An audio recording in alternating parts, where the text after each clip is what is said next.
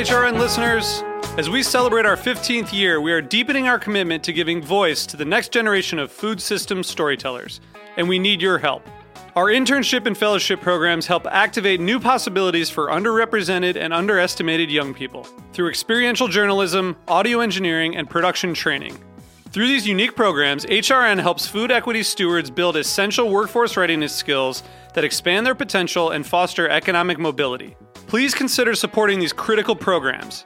And with a minimum donation, you can be entered to win a dinner for two at an amazing restaurant in one of 8 cities and tickets to a concert at a great venue in one of those cities. We have incredible partners across the country who have donated, as they also share our passion for helping to educate the next generation of food systems storytellers. Check out heritageradionetwork.org/15 to donate and enter to win today. That's heritageradionetwork.org/15 to donate and enter to win today. And make sure you donate before March 31st. Thank you.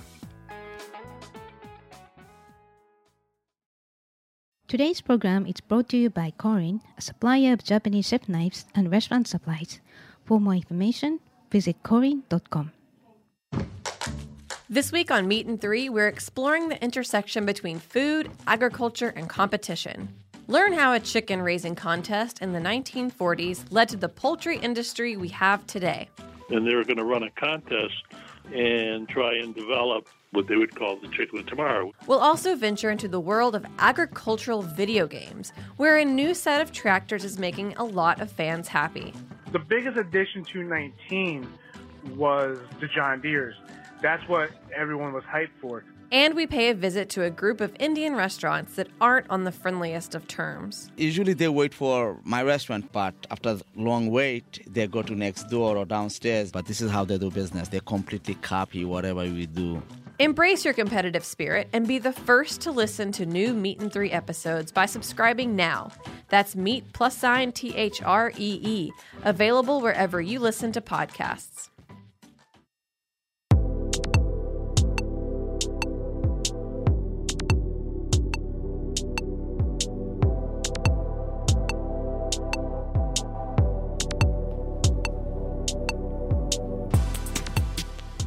Hello, welcome to Japanese. I'm your host Akiko Katayama, a food writer and the director of the New York Japanese Culinary Academy, which promotes a deeper understanding of Japanese cuisine in America. We are broadcasting live from a studio at Roberta's in Bushwick, Brooklyn. This show is all about Japanese food and food culture. We see sushi at every deli in the supermarket, but what is beyond sushi? We hear dashi ramen in izakaya, but what exactly are they? Japanese food is still a mystery for many people, and I try to demystify it in this program with my co-guests. And my guest today is Massud Ghaussy, who has Japanese food and restaurant blog on Instagram under Tokyo Manhattan. His posts not only describe restaurants he has visited, but also include many other elements behind dishes such as history, culture, and cooking methods. And he appeared on episode 125, 136, and shared his favorite Japanese chefs and restaurants in Paris, New York, and Tokyo, as well as sushi restaurants in New York and Tokyo. And today, we'll continue our conversation with Massud with the focus of ramen shops. During the last 10 years or so, ramen became rapidly popular all over the world, and many unique ramen shops were born in the US and other parts of the world. And there's so many of them that it's hard to choose which one you should visit. So to help you decide, Massud will give you recommendations along with the basics of ramen. But before we start, Japan Needs is available on Heritage Radio Network website as well as on iTunes, Stitcher, and Spotify as a podcast. So please go to iTunes, Stitcher, and Spotify and subscribe to Japan Needs. And please write a review. We really appreciate your feedback. Now let's start our conversation with Massud Ghaussy. Hello, Massud. Welcome back. Hi, Kiko-san. Thanks for having me on again. Okay, so you're a very precious asset to talk about various restaurants. So first of all, for our listeners who have not listened to the past episodes, 125 and 135, please tell us your background, which is very interesting. Sure, yeah. So I'm ethnically Afghan. I've never been to Afghanistan. My dad was with the Afghan embassy in the 70s. When the Soviet invasion took place, with the Afghan embassy in Japan when the Soviet invasion took place.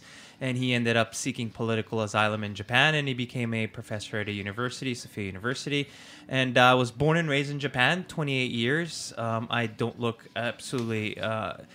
Japanese at all, but the only passport I carry is that of Japan. So imagine passing through customs and immigrations around the world with an Arabic name, ethnically Afghan, and a Japanese passport.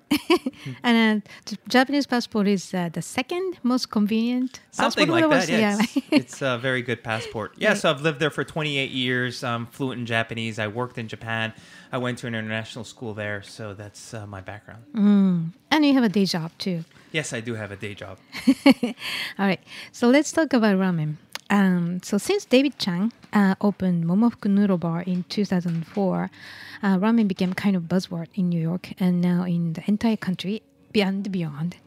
And I think Momofuku caught New Yorkers' attention because of the non-traditional approach to the traditional food, including the use of high-quality bacon in its dashi.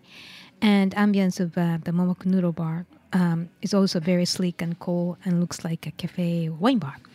Also, shortly after Momofuku Noodle Bar opened, notable Japanese ramen restaurants opened branches in New York, including Ramen Setagaya and Ippudo.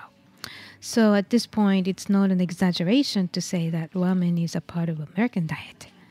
And in any case, what is ramen by definition? Yeah, so at a very high level, the ramen is part of what's called the Japanese soul food. So it's bold, it's hearty comfort, it's umami rich, it's an explosion of flavors, and at a very basic level, again, ramen, like many other things in Japan, came from China. This was back in the 17th century, multiple waves, but ramen now has completely Japanized, what I call Japanized. It has taken its own life. And when you write the word ramen in Japanese, you no longer use the characters for a foreign word. You use the actual domestic Japanese word. So it's distinctively Japanese. And what is ramen? Ramen essentially is soup noodles. It's using Chinese wheat noodles. Usually comes in 4 or 5 different kind of broths.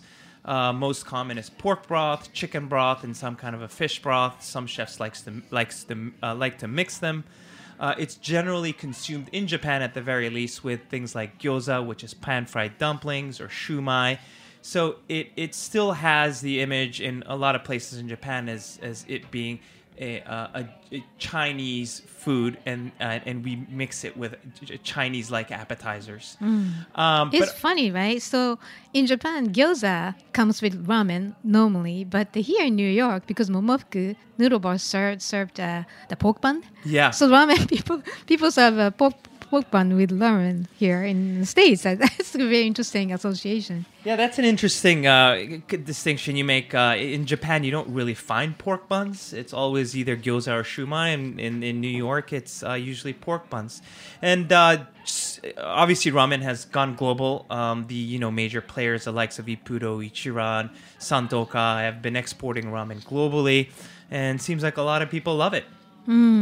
Right. So for listeners who are not familiar with the details of ramen, I'm sure everybody has eaten ramen at some point of their life, but what does a bowl of ramen consist of? Like you mentioned briefly, but to analyze what's in there, and some ramen connoisseurs get stuck with what's in there.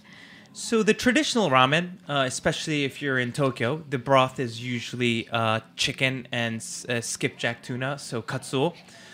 It's usually very hot. It's served in a big bowl. Chinese wheat noodles, which is usually very thin. It comes with naruto, which is a kind of fish paste. You don't see it often in the United States. You see it very often in Japan. It also comes with shinachiku, which is bamboo shoots, and some chashu, which is a Chinese word, and that means roasted pork. And some scallions. So at a very basic level, the traditional Japanese ramen bowl is that. And obviously it has evolved not only in Japan, but outside of Japan, and you get all sorts of mixes currently. Right. And you said broth. Broth means basically it's dashi and a tare, right? Yes. So the dashi is, of course, it's a chef's stock. Yes. And your house stock. Yes. And the tare is more concentrated flavor.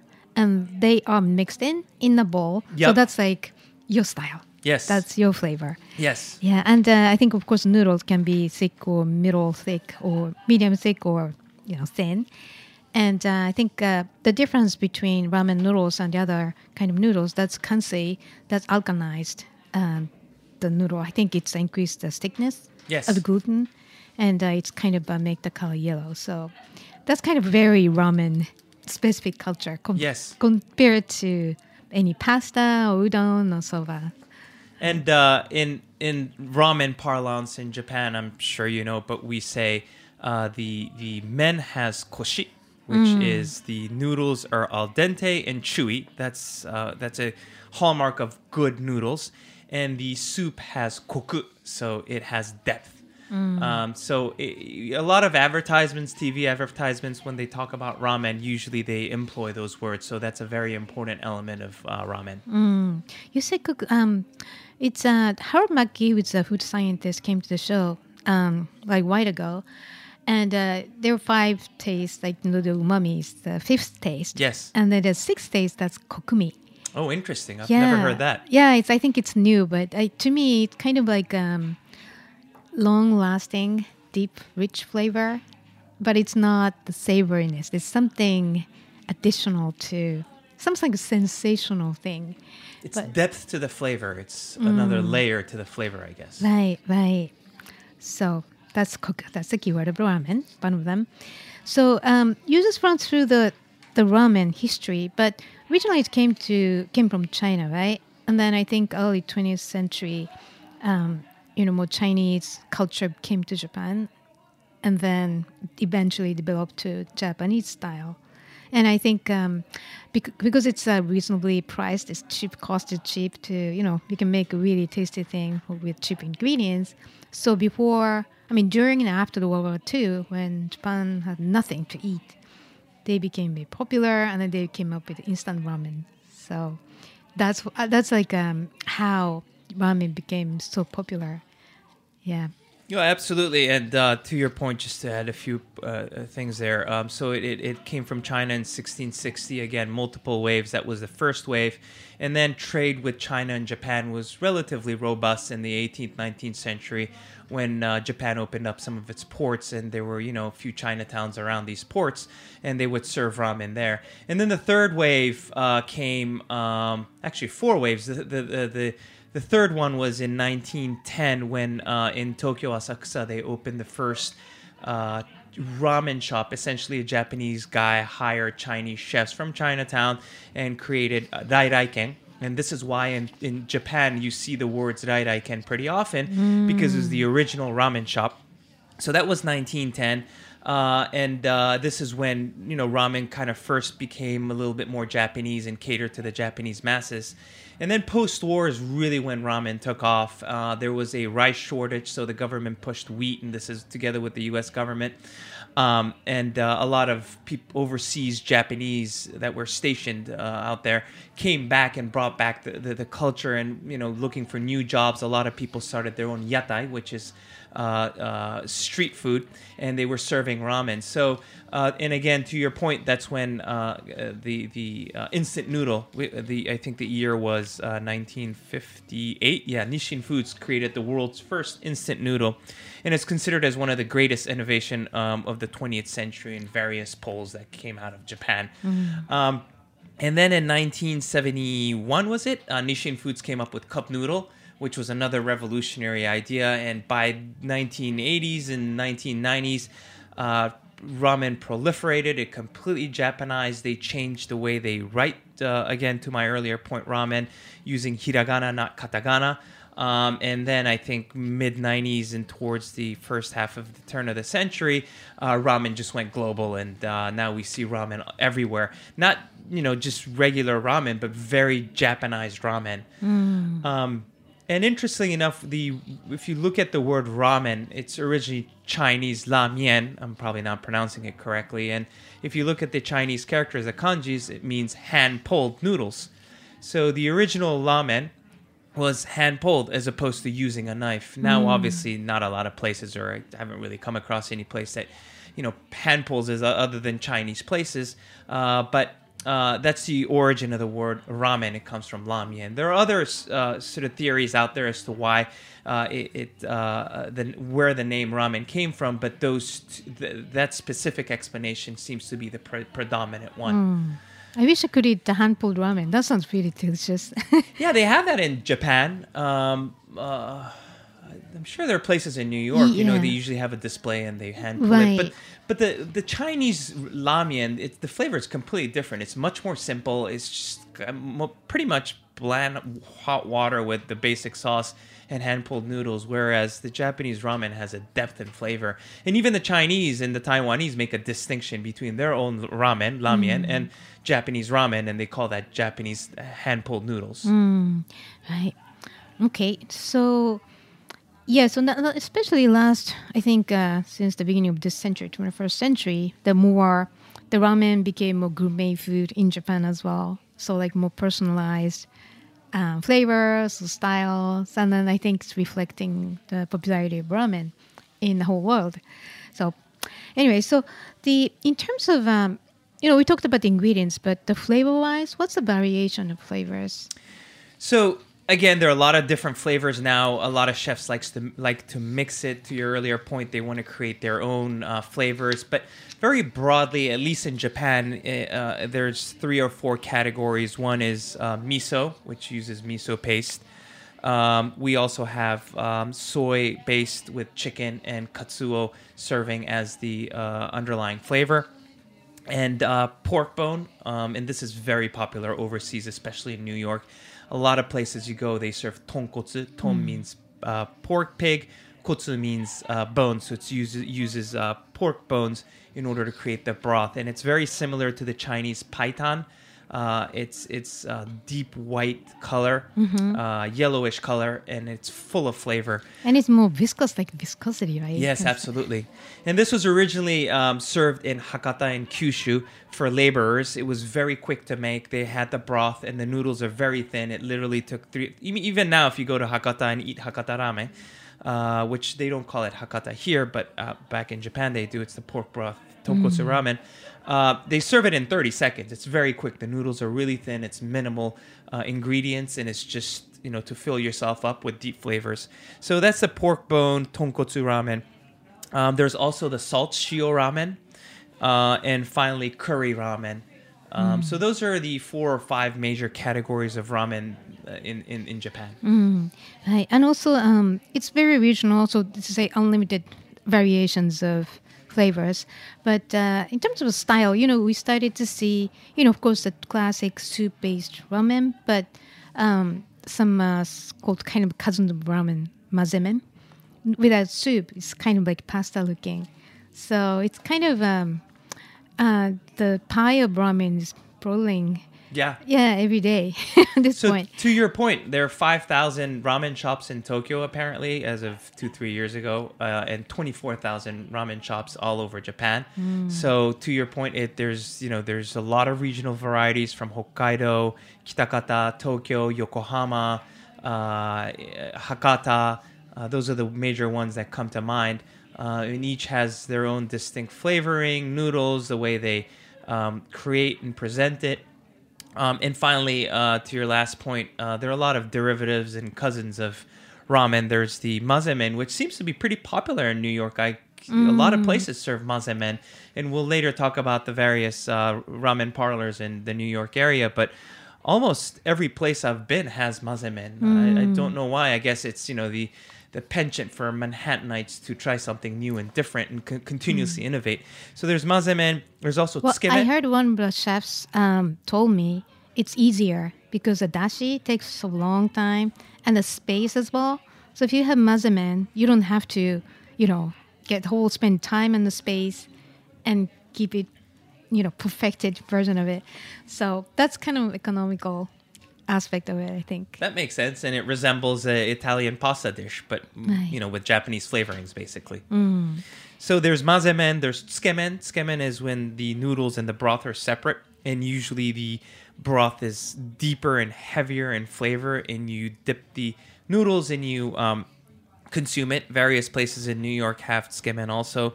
There's hiyashi chuka or hiyashi ramen, which is consumed in the summer. They don't call it ramen. They still call it cold china is the literal translation. Not very common in New York. It's a summer dish that I always miss. But again, it's using Chinese wheat noodles. And finally, curry ramen. I think that hiyashi chuka in the summer, that could be a big hit because it's so easy. It's not broth based. And there's a package, open it, and then put the tare on top. And it's like a quick salad, noodle salad. Don't tell anyone. We can open a place and make a lot of money. Maybe we should discuss after this. All right. So one thing we want to discuss that many people have seen the movie Tampopo, which came out in 1985. And the whole story of the film revolves around ramen. So maybe you can tell us about it. Yeah, so Tampopo is actually pretty well known in the United States. It's Japan's take on the spaghetti western, the Italian movies. It's called the first ramen western. They employ elements of, the American cowboy in the movie. Some very famous actors, Ken Watanabe, and Itami Juzo is one of Japan's top film directors historically, joining the ranks of forgot off the top of my head, the other famous director, Kurosawa. He's done many movies. A good number of them are controversial. He's very much into satire. His movie Marusa no Onna was talking about, exposing the other side of Japanese mafia, which actually got him lynched, and he got in trouble for that. He was quite the artist. He ended up committing suicide, but a lot of his movies have a lot of impact, and it's one of my favorite movies. So Tampopo essentially means dandelion, and that's the reason why there are a lot of ramen places, not just in Japan but outside of Japan, that use the name Tampopo for their ramen restaurant. And it's essentially a story about two truck drivers that stumble upon a rundown ramen store run by a single mother who's been abused by her wife, and they help launch and make the ramen store successful. So at a kind of superficial level, that's the story, but it's a satire on Japanese culture. So there's various scenes of various elements of Japanese idiosyncrasies being brought out in the movie. The mafia is portrayed in the movie. The executives, Japanese salarymen, the high society, the lowbrow society, the bums. So it approaches Japanese society, Japanese culture, using food and predominantly ramen from various angles. Right, and there's a famous scene, how you taste ramen. Oh, yeah, so it's one of the first scenes in which the young guy, truck driver, sits next to an old, experienced ramen eater, and they spend about 3 minutes talking about just how to consume ramen. It's a classic scene, and it's probably one of the most famous movie scenes in the history of Japanese theater. But you essentially begin by observing the bowl. You don't jump into it. You appreciate the gestalt. You savor the aromas. You appreciate the jewels of fat glittering on the surface. The shining shinachiku. It's almost poetry. The seaweed slowly sinking, the spring onions floating, and then you concentrate on the pork slices as they play a key role, but they stay mostly hidden. And then you caress the surface with chopsticks to express affection for the ramen. You poke the ramen. You poke the pork, the chashu. You move it to the other side of the bowl, and then you quietly apologize to the pork by saying, "See you later." So this in itself takes about a minute and a half, and then the remaining minute and a half, they talk about how to consume the rest of the ramen. Well, it's funny because it's real, right? Because the ramen is so seriously taken, and that's how ramen chefs pay attention to that details. And it's funny because everybody tend to have that kind of mindset. You don't eat, well, some people might just eat, but it's as much as people eat sushi at the very fancy sushi restaurant. There is a commitment for diners too. So I think it's, whenever I eat the ramen, I think of that scene. Yeah, it's almost the philosophy in Japan. It's kind of the way of life. I mean, you have chefs that dedicate their entire lives to perfecting ramen, to serving the best ramen, best presentation. Ramen is almost borderline a religion in Japan. I totally agree. So, listeners, you haven't seen the movie Tampopo, you definitely should. Oh, it's a great movie. Again, it's a comedy, it's a drama. They focus on death, sex, food, everything that is part of Japanese culture comes out in that movie, again, in the form of food. And it's one of the first food porn movies that was out in the 1980s. I mean, now with Instagram and Facebook, there are a lot of people that are food bloggers, food porn. It's very predominant. We hear New York being as one of the top, food porn cities in the world, the way they just show food and talk about food. But Itami Juzo grasped these concepts back, some 30, 40 years ago and produced the whole movie around it. And it's only now that we see, shows like Netflix that comes out with, Chef's Table and all these other shows about food. But in that sense, I think Itami Juzo was ahead of its time. And not only was again his focus just on food, but he was the philosophical aspect, the satire in Japanese culture. So there are multiple levels of comprehending that movie. So in that sense, it's very deep, just like ramen, I guess. That's well said. All right. So we'll take a quick break here, and then when we come back, we'll discuss the Massud's favorite ramen shops. So please stay with us.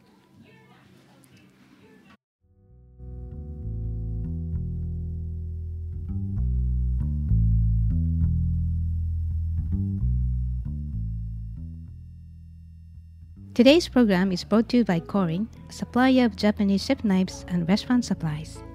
Korin is proud of their Japanese culture and traditions, but they want you to know that their products are not just for Japanese restaurants. Their knives and tableware bring out the best qualities of food from every culture and fit into every restaurant, from French to Pan Asian to American, and that is why they are located in New York City, where people from every country in the world come to eat. Korin's Tribeca showroom is home to the most extensive collection of Japanese chef knives in the world, including Japan. Stop by to view their exquisitely designed tableware and the Welsh natural sharpening stones. They have a whole range of knife services, from repair and rust removal to reshaping and realigning. Korin is dedicated to this ideal, bringing the highest quality Japanese design to your table, so you can experience the unparalleled quality of Japanese craftsmanship in your home or restaurant. For more information, visit korin.com. Hey, are you enjoying this podcast? Heritage Radio Network has plenty more. My name is Kathy Irway, and I'm the host of Eat Your Words here on HRN. Every week I sit down with food writers to talk about their newest work, from colorful cookbooks to food memoirs to exposés on the food industry. It's all meaty topic for discussion. You can find Eat Your Words wherever you listen to podcasts and on heritageradionetwork.org. ヌーダルバーっていつオープンしたんですか? 2004. Welcome back. You're listening to Japanese podcast live from a studio in Bushwick, Brooklyn. I'm your host, Akiko Katayama, and my guest today is Massud Ghaussy, who has a Japanese food and restaurant blog on Instagram under Tokyo Manhattan. He appeared on episode 125 and 136 and shared his favorite Japanese chefs and restaurants in Paris, New York, and in Tokyo, as well as on sushi restaurants in New York and Tokyo. So, let's talk about your favorite ramen shops in New York. Yes, well, Akiko-san, when you first told me to come speak about ramen, I had a very hard time figuring out which ramen places I should feature. There's just a lot of ramen in New York City, and a lot of good ramen. And again, very innovative. You see things that you don't see in Japan, but still true to the nature of ramen and the way it's prepared and presented. So today we have, some 7 or 8 ramen parlors that we're going to discuss? Mm-hmm. Yep. All right. So do you want me to start talking about just one by one? Yeah, sure. Great. So I guess we'll start with the obvious ones. Obvious because these are global names. It's well advertised. A lot of people know about it. And although personally, because so many people know about it, I initially didn't really want to cover it. But it's still a standard. They still did. They were responsible for spreading Japanese culture. I thought it's important to review them. So the two or three sort of predominant ones here, Ippudo. and Ichiran and Santoka. Okay. So Ippudo is Hakata ramen. It's again the pork bone broth, tonkotsu ramen, which is all over Japan, a lot in Southeast Asia, and now in various places in the United States. I think they opened their third one in New York City. I know they have at least two. Widely popular in New York. It gets very long lines. When it first opened, there were 3-4 hour waits. And this is so the white, the deep white colored pork broth, which is full of flavors, full of umami, the thin noodles. And the difference between Ippudo here in New York and Japan is that Ippudo here is more like a restaurant in which you go in and spend some time and have appetizers, have drinks, they have a bar, and then you finish up with a ramen. Whereas in Ippudo in Japan, it's you walk in and you walk out. And the true nature of Hakata ramen, the tonkotsu broth ramen that was served in Kyushu, where it originated, was, again, to my earlier point, to cater to laborers. They didn't have time. It was cook in and out. And even places in Tokyo, outside of Ippudo, they have Hakata ramen. It's you walk in, it's like a stall, you eat. It takes them 30 seconds to make, and then you eat for maybe 2-3 minutes, and you're done and you're out. That's interesting. So that's a really distinctive cultural difference, right? Because I interviewed the Ippudo people first time they opened in the East Village, and it's hard to get the idea of appetizer, entree, dessert kind of concept for ramen dining out. So some people, as the New Yorkers, probably didn't get to ramen because they got too full eating appetizers and they couldn't believe it. I'm sure they got adjusted so well. They have, I've seen their noodle production and facility as well. So they make their own noodle here, and then it's really, they're doing great job to educating people about real ramen. They also supply their noodles to various ramen shops. As an example, we'll talk later, but Ishida Ramen gets their ramen from Ippudo, and I think it's specially made for them. And from what I understand, their Midtown West store in the basement, they have a state-of-the-art ramen noodle factory, which is quite impressive. I haven't seen it. I don't know if you have. I'd love to go one day. Yeah. Oh, really? Yeah. Oh, I'm jealous. Yeah, I'd love to go see. Yeah. All right. So and you talked about Ippudo, and the next one? Yes, so Ichiran. Yep. Ichiran is, I guess, Ippudo's competitor. I used to go to Ichiran, pretty often back in my Japan days, some 10, 15 years ago. And it's also Kyushu Hakata ramen, so the tonkotsu pork broth. The sort of distinctive feature with Ichiran is that they have dividers. It's more common in Japan, less common here. So there are two Ichirans, I think with 3 now, but the one in Brooklyn, they have a common area, and they also take the dividers out if need be, if it's a big group. But in Japan, when you sit down in Ichiran, there are dividers, and people shush you if you talk. I don't know about now, but at least 10, 15 years ago. And the idea is you want to be laser focused on the food, on the ramen bowl. And like you don't in even see... movie. Yes. You don't even see the face of the servers. There's a bamboo curtain, and they kind of open up, and all you see is their hand, and you use a little menu, pen and paper, and you write what you want, and you slip it under that. So the whole philosophy behind that is, you focus on the ramen. There's limited talking. There's, no limited conversation. Conceptually interesting. The ramen is great. It's delicious. But based on my experience eating at Ichiran here, I don't think people pay attention to the dividers. It's more like an amusement. Oh, look at this. It's interesting. Actually, on episode 138, Kayla Copeland, who is in charge of PR at Ichiran, came. So listeners, if you want to know more about Ichiran's very unique dining experience, please listen to 138. So, all right. And the third one, this is another global brand. It's one of my favorites also. It's called Santoka. They have them in Canada. Actually, I was in Toronto last weekend and stepped into Santoka. This Santoka, there's one in New Jersey in the Japanese market in Edgewater. So this is basically pork broth Hokkaido ramen. Originated in the 1980s, again, a global chain now. And they specialize in shio, salt ramen. So the flavor is light salt, but mixed with pork broth. And they're also known for their pork jol, pork cheeks. They call it the toroniku. Toro means to melt in your mouth. Torori. It's also the word used for fatty tuna, toro, because it melts in your mouth. And niku means meat. So it's literally translated melt in your mouth meat. So they take the pork jol and they roast it. And it's super soft, super juicy, and really tender. So they have that ramen, which is delicious. And obviously, because of its global nature and its fame, the broth is very good, very deep in flavor. And they serve it just like Hokkaido ramen with a lot of corn and butter. Right. Well, I actually went to the website and checked that the founder founded. The founder decided, he swore to his family, I'm gonna make a ramen so that I can make you happy, and then that means very healthy and not too salty, like you said, and it's just delicious, good ramen. So it's kind of like if you want to feed this ramen.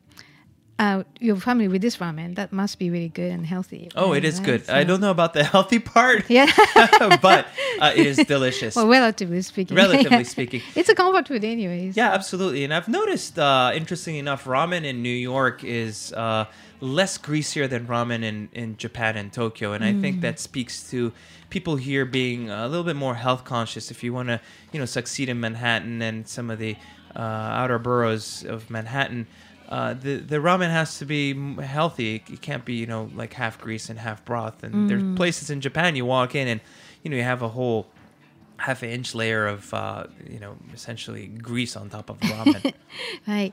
But I think, like you said, this lighter style of ramen is distinctive. So it's kind of like we exported to Japan in terms of, the vegetarian ramen or different lighter style ramen started to be more popular in Japan too. So. Oh, absolutely. I mean, in Japan, historically, ramen is catered toward truck drivers. I always tell my friends this is truck driver food originally.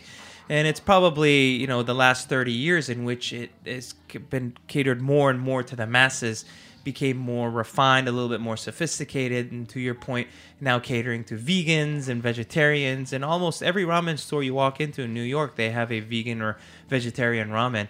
At least when I was living in Japan up until 2011, you never really came across vegetarian ramen or vegan ramen. They're all pork broth, chicken broth, and there's always chashu in there, and usually pretty greasy. Right. Yeah. That's kind of what people expect in Japan. It's that specific greasy, the classic components. So it's hard to go beyond. But I think the influence from overseas, it's like sushi rolls. Yes, absolutely. Yeah, it's changing, expanding the market, which is great. Right. So what's next? So we covered Ippudo, Ichiran, Santoka. And to my earlier point, the tonkotsu pork bone broth is very popular here. So I sometimes get tired of those flavors, and I seek flavors you find in Japan, the sort of the classic shoyu, classic Tokyo. And there are a couple places that serve this, actually. Minka, it's one of the older ramen establishments, 2004, before, ramen became a craze in New York, which is probably the last 5-10 years. These guys started making ramen in 2004. There are 15 different options of ramen, 5 different types of noodles. So they have a very full menu. And I think their signature dish is the Minka Shio ramen, so salt ramen. So again, if you want to have a wide array of different kinds of flavors and noodles, Minka is the place to go. And it's delicious. There's usually a line there, and it's in the Lower East Side like most ramen parlors. Right. When I learned the founder used to be a jazz musician. So yeah. That's kind of romantic element about that. All right. So what's next? Nakamura, also in the Lower East Side, opened in 2016. It's as if you're stepping into a Tokyo-style ramen parlor. The outside, the ad or the storefront has ramen and gyoza in it. So, the perfect combination, what the Japanese always eat with ramen, gyoza. So they serve gyoza there too. Minka, by the way, serves also gyoza. They also have a wide array of ramen. Their signature dish is the torigara soy. Torigara is chicken broth chicken bone broth, and soy. They also have a yuzu dashi, which is light and very asari, Right. as the Japanese like to say. They also have curry flavors, mazemen, and they make their own noodles at Nakamura. And recently he opened a mazemen store right next to Nakamura and called Niche. I still haven't been. Curious to see it. But another good spot. Right. Yeah, actually, he came to the show again. Shigetoshi Nakamura came to the show on episode 50. And he really was a ramen legend. He really got a reputation in Japan. He decided to pack up everything and move to New York. And so he's really forward-minded person, creative. And I think someone like him is going to change the traditional culture of ramen.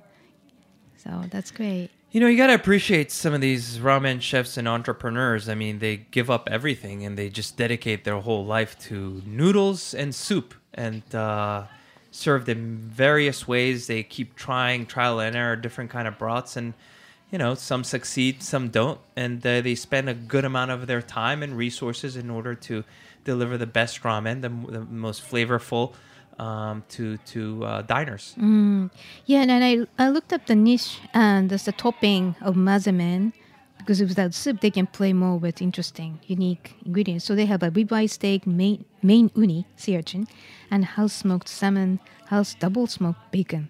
That sounds really good. It does sound good. They're all sort of Manhattan buzzwords Right? that people like, you know, double bacon, smoked salmon, and what's the first one you said? That's a ribeye steak. Ribeye, yes. And uni, there's a uni craze in New York City too. Right, So guess he's hitting all the top hits there with his mazemen. right. Yeah, I'm so intrigued to go there. All right, so what's next?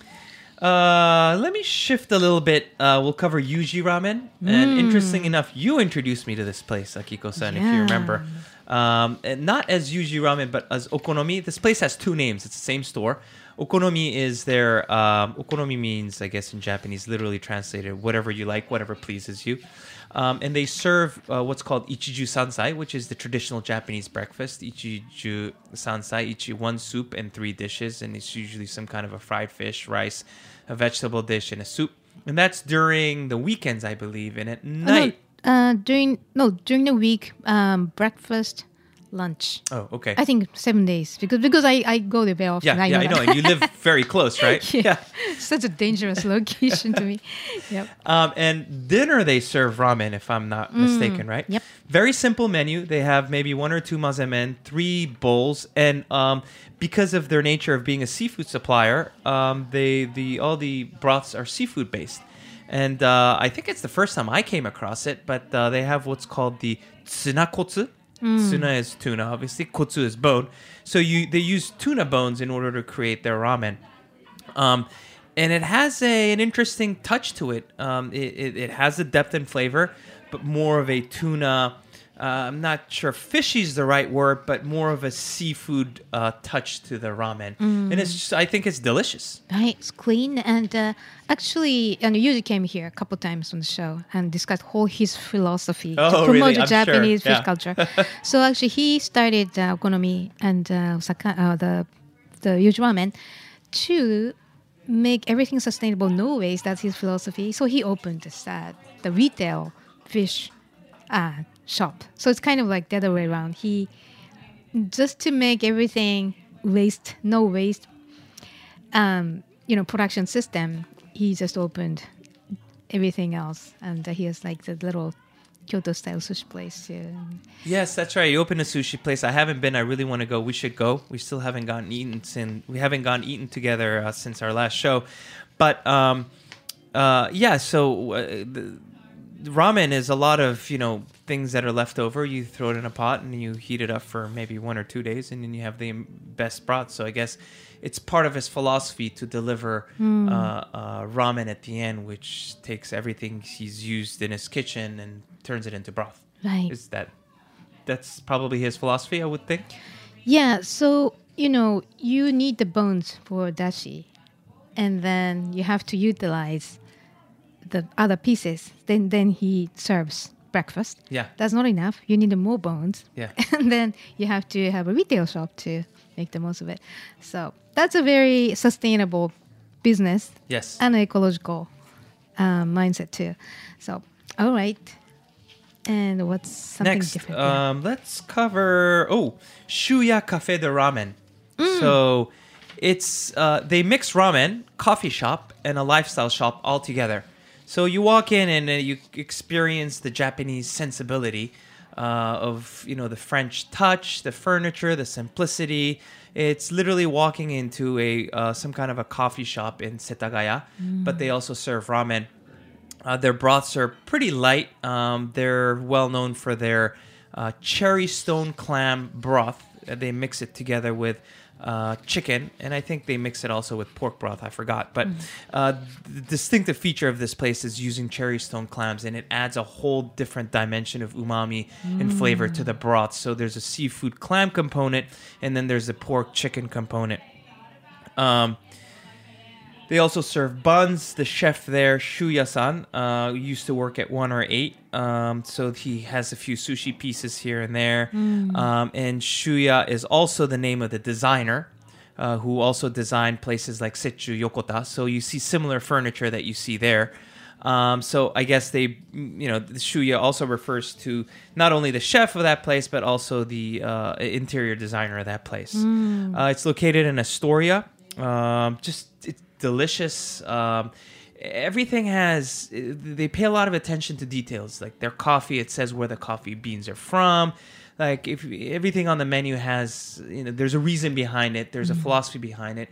They make everything in-house. Not sure about the noodles, but their chashu, their menma shinachiku.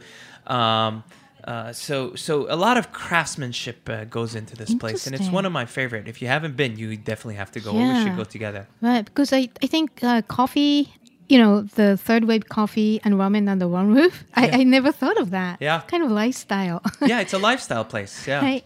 How cool is that? Okay, and you have also Ramen Ishida. Yeah, Ishida's a great spot. It's just one gentleman that is running the place. Of course, he has assistants, not in the kitchen, but with respect to taking orders. And everything is in-house. He has a shoyu-based ramen, no pork broth, no tonkotsu. So very Tokyo style. He is from Sugamo, and Sugamo is known for its ramen in Tokyo. And it's a shoyu-based ramen, and he also serves it with porcini and truffle tapenade on top of it. So it adds another dimension to the ramen. It's light, asari. It's a delicious broth. I don't know how better to describe it. Again, it's in the Lower East Side, very close to Nakamura and Mr. Taka. So for all those who haven't been, I highly recommend it. They don't have a very extensive menu, maybe 4 or 5 different types of ramen. But the ones that they serve, he's perfected the art. And when he presents his ramen, it's also very beautifully laid out. He makes sure all the noodles are, aligned with one another. So it's a great spot. Right, and I heard that this is good for vegetarians. Yes, I think he has a vegetarian one too. Yeah. Because it's so hard. Basically, dashi is totally rich in pork or chicken or fish. So yeah, if you are a vegetarian, you want to go to this place, Ramen Ishida. And the chef used to be at the chef of Ippudo, East Village, I heard. Yes, and he also was a bartender at some point in his life. He's been in the U.S. for, I think he said over 14 years, so a long time. He opened this place about, I think, 2 years ago. And he's really perfected the 3 or 4 bowls of ramen that he serves. Right. And he gets his noodles from Ippudo. Correct. So awesome. So again, if there's 2 camps in New York City, there's the Ippudo Ichiran pork broth, which you find everywhere. And then there's like the Ishidas, the Shuyas, the Yuji ramen, which don't really focus on tonkotsu and trying to deliver a new, different / traditional type of ramen, focusing on soy, chicken broth, and mixing in clam or fish broth. Right. So that variation, I think, is making everything interesting. Yes. As New York, Manhattan loves to innovate, and you see innovative sushi, innovative ramen also in this city. Right. So the ramen is very popular, not only in Japan and the US, of course, as we discussed, and in many other countries. For instance, we had Italian chef Luca cattle farmer, on episode 65, and we discussed his Casa Ramen in Milan, Italy. Oh, wow. I was in Milan over New Year's. I didn't go. I should have gone. He's such a cool guy. So why do you think ramen is so appealing and popular globally? Well, like many soul food, this is Japanese soul food. It's delicious. It's cheap. There's a lot of flavor depth. It's filling. There's carbs. It's umami rich. It's a flavor explosion. It's bold. It's hearty. It's a comfort food. And it's relatively, I guess, easy to make. As long as you're really dedicated. Creative as a chef. Correct, absolutely. I mean, you can own a shack and operate the best ramen. And it's, casual food, so you can have a small stall with 5-6 tables. You can also do demai, so takeout. There's a reason why there are 4,000 places in Tokyo and 24,000 places in Japan just serving ramen. Right. And noticeably, many finding American chefs decided to open a ramen shop instead of pursuing fine dining paths. So, let's see what's going to happen in the future of ramen. All right. So, thank you for joining us today, Massud. Thank you, Akiko-san. So, keep dining. Yes. And come back for more. Sure. All right, listeners, if you'd like to know more about Massud's discoveries of Japanese cuisine, follow him on Instagram under Tokyo Manhattan. And also, I give you all the list of all the names you heard today and the best ramen shops Massud recommends on the show page. So you don't have to worry about remembering names or listen to get the name correctly. So, and if you have any questions or comments about the show or suggestions for show topics or guests, please contact us at japanese@heritageradionetwork.org or kikokatayama.com.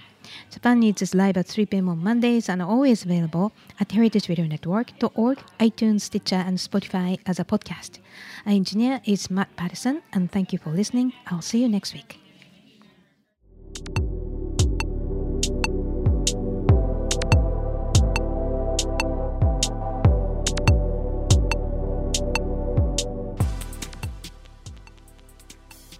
Thanks for listening to Heritage Radio Network, food radio supported by you. For our freshest content and to learn more about our 10-year anniversary celebration, subscribe to our newsletter. Enter your email at the bottom of our website, heritageradionetwork.org. Connect with us on Instagram and Twitter at heritage_radio. You can also find us at facebook.com/Heritage Radio Network. Heritage Radio Network is a nonprofit organization driving conversations to make the world a better, fairer, and more delicious place. And we couldn't do it without support from listeners like you.